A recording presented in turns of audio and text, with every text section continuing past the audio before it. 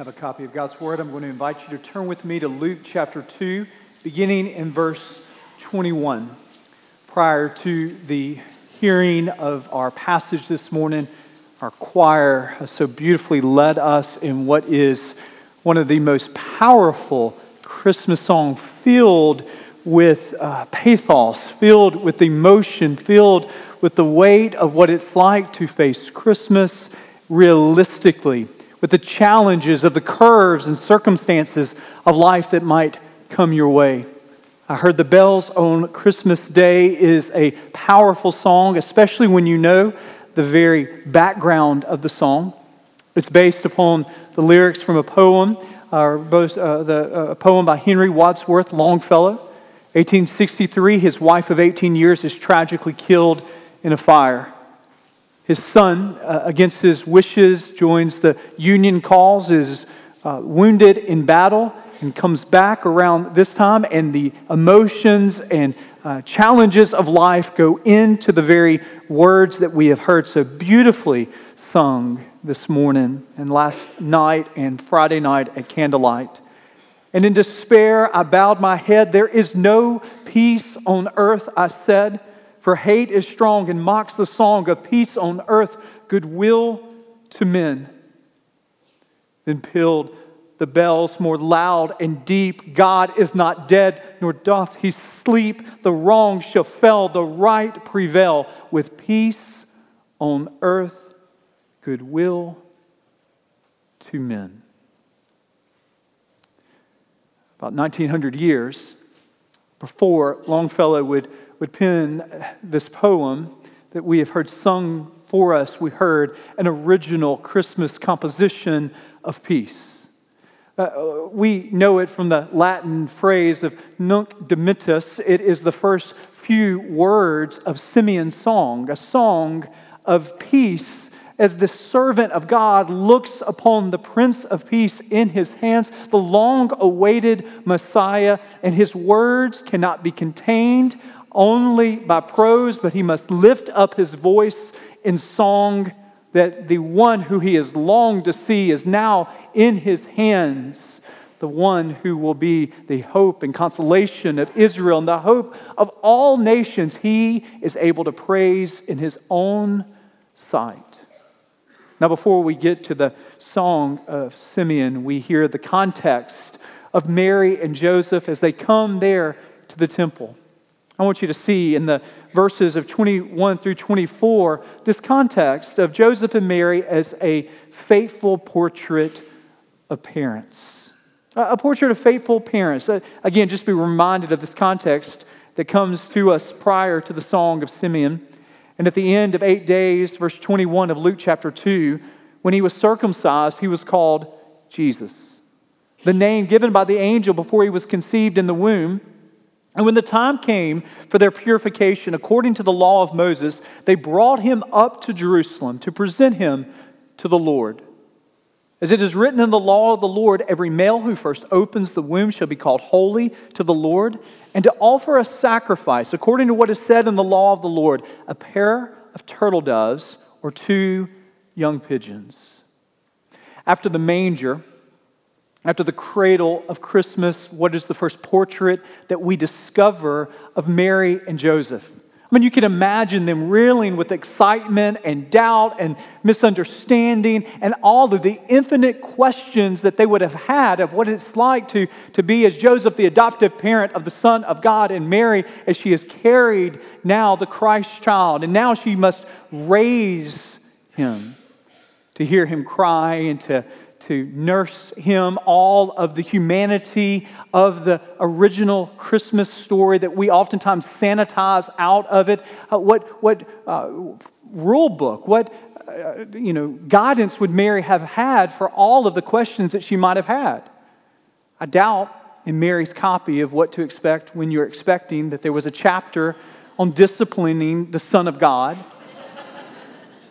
Where would Mary turn? I mean, what kind of analogy would she have? And so when there are infinite questions, what do Mary and Joseph go back to? What is the foundation of what they're going to do post the manger? And we discover it here. They are going to be parents who not only know the Word of God, but they are going to live out obediently the Word of God. The two first acts after the manger are first the circumcision of their son Jesus. The background of this is Leviticus chapter 12, not only for the circumcision, but also for Mary's act of purification. Now we see in circumcision this way of identifying Jesus with his people, with the ethnic and religious heritage that Jesus is going to be raised in as a Jewish child and a Jewish man. The act of circumcision is not an act that makes him a part of Israel, but it is a public act that identifies him for all to see. It is a semblance of what we in this New Testament age know as baptism. In the Old Testament, we see this as God comes to Abraham and says, I'm going to give you a sign of the covenant. That sign of the covenant, circumcising a child, did not then bring them into the true Israel. Paul talks about this in Romans chapter 4, that it was faith that preceded the act of obedience that Abraham had of circumcision. And so Joseph and Mary, as they're identifying their son with his Jewish heritage and the religion in which they're going to raise him in, that first act is an act of circumcision. The second act is the act of Mary's purification. Again, Leviticus chapter 12, verses 2 through 4, the backdrop for what Mary is doing here. She is to bring sacrifices to the priest 40 days after her birth of her first child. There's two options that one would have for this rite of purification. One is to bring a lamb under a year old. This would be the regal option of sacrifice. Another was to bring 2 turtle doves and 2 pigeons for the burnt offering and the sin offering. This would have been the avenue of the rest of the poverty-stricken of that day that could not afford the act of sacrifice. They come not with the best that they could have. They come with what they can afford. They don't bring the sacrifice of the 1%, but they bring the sacrifice of the 99%.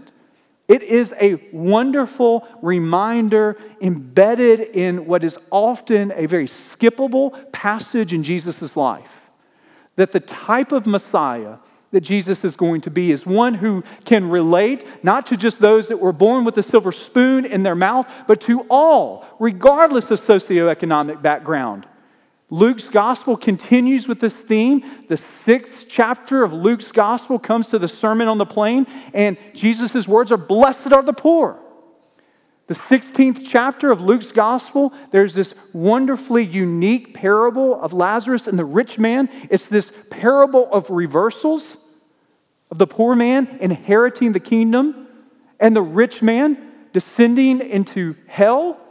It is a reversal of expectations, and so it is with the coming of Jesus. Even the sacrifices that these parents are making here identify Jesus with the outcast, identify Jesus with the poor, because he is going to be a savior for all of mankind. Now, embedded in these sacrificial offerings, embedded in their obedience to the book of the law, we discover what really is a wonderful portrait of what we are called to be as parents or grandparents, just what we're called to be as believers. Notice that Mary and Joseph are not just hearers of the Word of God, but they are doers of the Word of God. They not only allow the word of Leviticus to be their backdrop, but it is their foreground of how they're going to raise their son in the nurture and the admonition of the Lord. This is his firm foundation, their obedience to the Word of God. It's a helpful reminder, not just for parents, not just grandparents, but it is a helpful reminder for all of us that are here that we are called to follow the example of Joseph and Mary, to be not just those who know intellectually the Word of God, but actually do and implement the Word of God in our life. On January the 1st, the majority of you will be gathered around that afternoon and that evening. Televisions, maybe some of you are going to travel. You're going to see the BCS playoff games. And you're going to watch Clemson and Oklahoma and Georgia and Alabama, and they're going to play. And you know that even right now, there's rigorous preparation that goes into those players getting ready for the game. For those of you that played football, you know that one of the unique aspects of football, while you could watch yourself swing in baseball, you can see your shot in basketball, there's a tremendous amount of preparation that goes on in the field house for football players, watching film, going over plays, preparation, study that goes into the game plan that is going to be executed on that Saturday, or as what's coming before us on January the 1st. Now, could you imagine the team that studies the plays, that watches the film, and the coach comes in to give that kind of that pep talk before he leads them out on the field, and then somebody stands up and says, you know, Coach, we would rather kind of watch some more film. Coach, thanks for the pep talk, but I'm not really sure that we have completely conquered the playbook, and you really didn't even tell us where the playbook came from. I don't know about all the composition of the playbook that I need to know. I don't know all the different incarnations of the playbook. What if this happens or what if that happens? We don't know exactly everything that needs to happen. Now, all of the study that goes on in the field house, all of the study that goes on in the classroom, it leads to one place and one reason, and that is for those players to go out on the field and to execute what they have hidden in their heart, to live it out on Saturday, on January the 1st. It's a temptation, isn't it? It's a temptation for us to be hearers of the word and allow the hearing of the word to never lead to the doing of the word. It's a temptation for us to spend our time, even in the name of growing in our faith, to wholly huddle up, never leave in the field house to play the game in our neighborhood, in our workplace, in our home. Joseph and Mary, they know the playbook, but what we discover them doing is executing the plays. What they're doing is living out the Word of God as they now parent the Word of God incarnate, the Word in flesh. I don't know about you parents, but it is a holy responsibility that all of us need to be reminded of. If you're here and you're parenting children, if you're a grandparent and you're helping care for your children and you're in close proximity, it's always a helpful reminder for us that are here this morning that our children will most often come to value down the road what we prioritize on the road of their upbringing. It's important for you to see that Joseph and Mary, what they're doing here is that they are valuing down the road of Jesus' life here. They know that Jesus is going to value down the road what they are prioritizing on the road of their upbringing. Now, we do need to say most often, even the very familiar proverb to us, Proverb 22, verse 6, is not a promise that always comes true, but it is a proverb that most of the time occurs in the life of a faith family.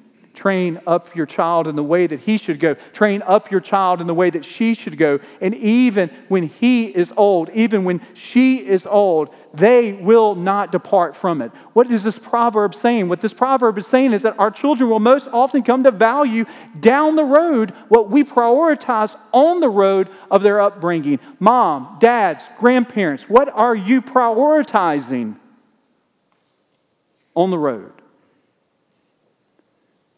That down the road, your children will come to value. You see, oftentimes, we prioritize second-rate causes third-rate causes. And we're surprised when our children don't give allegiance to the Lord of Lords and the King of Kings. Notice with me Joseph and Mary, a portrait of faithful parents, but also notice with me Simeon, a portrait of a faithful servant. We've heard it read for us beautifully from the Message paraphrase of the Bible. I just remind you of Simeon's song again this morning, starting in verse 25. Now there was a man in Jerusalem, his name was Simeon, and this man was righteous and devout, waiting for the consolation of Israel, and the Holy Spirit was upon him. And it had been revealed to him by the Holy Spirit that he would not see death before he had seen the Lord's Christ.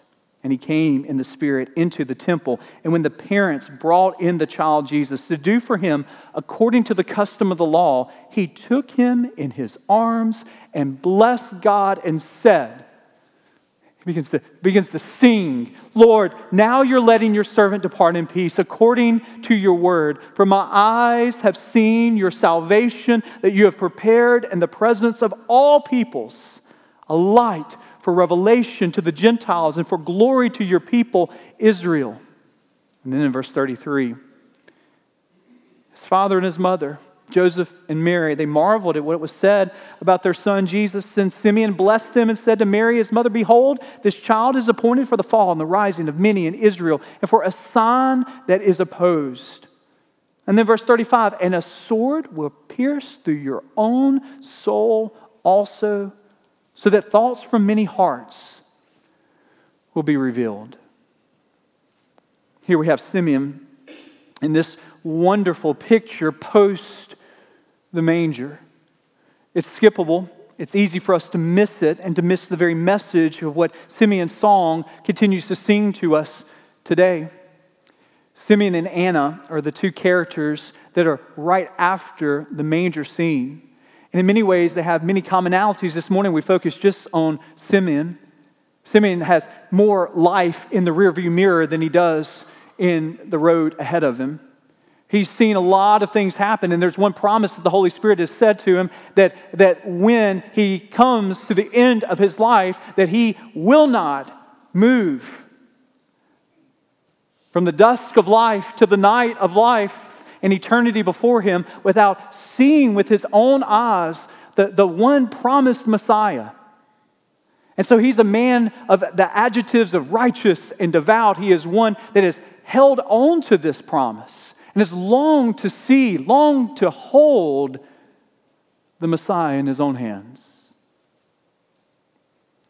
And as Simeon walks into the temple led by the Holy Spirit and sees this anxious Mary, this nervous adoptive father by the name of Joseph, we can imagine all of their lives just coming to this point. Mary, a little nervous.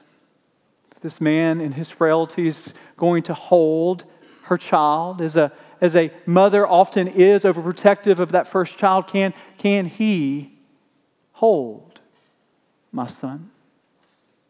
And as he looks at the son, he begins to sing this song connecting this Jesus Christ, to what has come before in the Old Testament. And his song is one that bridges the Old Testament to the fulfillment in the New Testament. He is the consolation of Israel. What in the world does that mean? In Genesis chapter 12, where God promises that he is going to bless this fatherless dad by the name of Abraham by allowing his lineage to go out and to be a light to all of the nations. We've wondered, how is that going to happen? Abraham has a child with Sarah. Their lineage grows. They grow through slavery in Egypt and the exodus out of Egypt. They combine together in this monarchy. They're faithless at times, disobedient oftentimes. God divides the kingdom. They're disobedient and they're dispersed all throughout. It seems that the light to the nations has been a light that has been dimmed by the nations. What seems to be flickering is gone at the end of Malachi. And then we have Matthew's gospel and Luke's gospel and Mark's gospel and John's gospel that speak of the one true Israel, the one who will be faithful, The one who will not only be the consolation of Israel and would draw all who would trust him into his family, but more than that, that he will be a light to all of the nations. That to anyone and to everyone who would trust him, they could know him as Savior and as Lord. This is a song that Simeon had to sing, and this is a song that we're still called to sing. And as Simeon begins to stop singing, we can imagine Simeon's eyes and Mary's eyes catch. I don't know if Mary saw in Simeon's eyes what we hear in these words, the very pathos of these words. See, it is very tempting at Christmas to keep Jesus as this cute, cuddly little baby. It's very easy for us to sanitize the manger story, but Simeon does not allow that whatsoever. Simeon looks at this mother, this one who has held her child, and this child has grown in her, and now she is celebrating his life. And this is what Simeon says. This child, your child, will cause the falling and the rising of Israel. He will be spoken against. People's thoughts will be revealed, and a sword will pierce your own soul too. You see, what is Simeon doing here? He is reminding us that the Christmas story leads to the Easter story. He is reminding the mother of Jesus, Mary, that the cloths that now swaddle her baby will be similar to the cloths that will cover her son as he is dead upon a cruel, coarse Roman cross. That his purpose is not for us just to look at as a great teacher. His purpose is not for us just to look back at and to say, what an inspiration. But as Simeon is saying this to Mary, he is saying, Mary, your heart will be crushed because your son will be rejected. Your son will be reviled. Your son will die a sacrificial death. And there are some in this room that have gone through the unspeakable grief.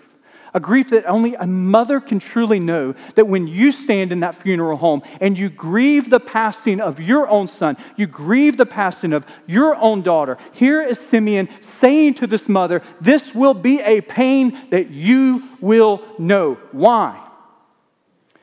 Because your son, the infinite second person of the Trinity, has now become finite so that finite humanity can live for an eternity with a holy God. Do you know what Simeon is doing? Simeon is simultaneously bowing before the manger while kneeling before the cross. He is simultaneously holding together these two pillars of the Christian story. Christ in flesh, God among us, and the death, burial, and resurrection of our risen Lord and Savior. Christmas and Easter, they mix together and they meet in the song of Simeon, and he is bowing before the manger while kneeling before the cross. He sees in this cute, cuddly Christ child that cruel, coarse Roman cross in the foreground. And he says, I have peace because I've held in my hands the Prince of Peace. And so my question to you, Dawson, this morning is do you know this peace? My question to you this morning is no matter the circumstances of life, no matter the challenges of life, no matter the unexpected curves that life might face, that you might face in life, do you know this Prince of Peace? The details are a little elusive to me. I remember maybe I was 9, maybe I was 10, wanting to stay up, to be able to watch what my mom would watch when I was with her, to be able to watch what my dad and my stepmother would watch when I was with them. I would hear these things of Paul Schaefer and David Letterman, and I just thought, boy, I've got to watch this. They would laugh at the jokes. And so I stayed up one Friday night. It was at the time where they were sort of the first reincarnation of the Batman movies. Michael Keaton's playing Batman. Jack Nicholson is playing the Joker. David Letterman is interviewing Jack Nicholson. He's sort of at the apex of his popularity. First row, right there for all the Lakers games. Great movies that he's been in and would be in, right there at the height and mountaintop of his popularity. And I remember Letterman asking him a question, what do you fear? I sort of was asking that as the Joker, what would the Joker fear? And at least in my 10-year-old mind, as I heard him answer the question, well, I'll tell you one thing I fear is death. Now, as Christians, we don't frolic to funerals. We're not those that are preoccupied. All of us have a sense of anxiety of the unknown. But when he was speaking, it was as if for the first time in my life, I had considered my mortality as a 10-year-old. That like this man who has everything in life really doesn't have a framework to be able to consider what happens after life. He has everything. He has the prestige of a Hollywood community. He's got the popularity of being able to be interviewed by David Letterman. But when it comes to the things that are utmost of importance, he doesn't have the capacity to be able to say, even in the midst of anxiety, even in the midst of the fear, even in the midst of not even knowing exactly how that's going to happen, I have peace.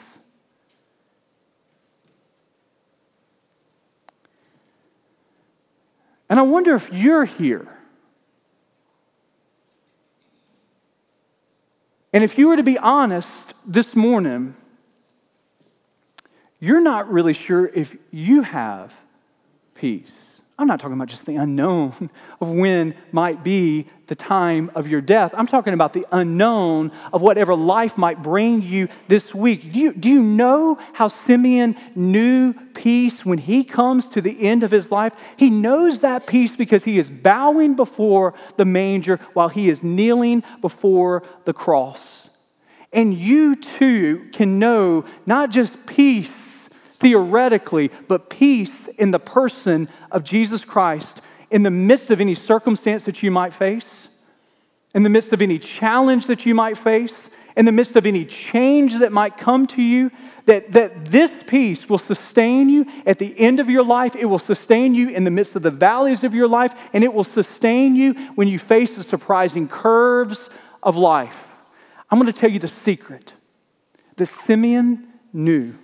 He held the Prince of Peace in his hands. And today, you can hold him in your heart.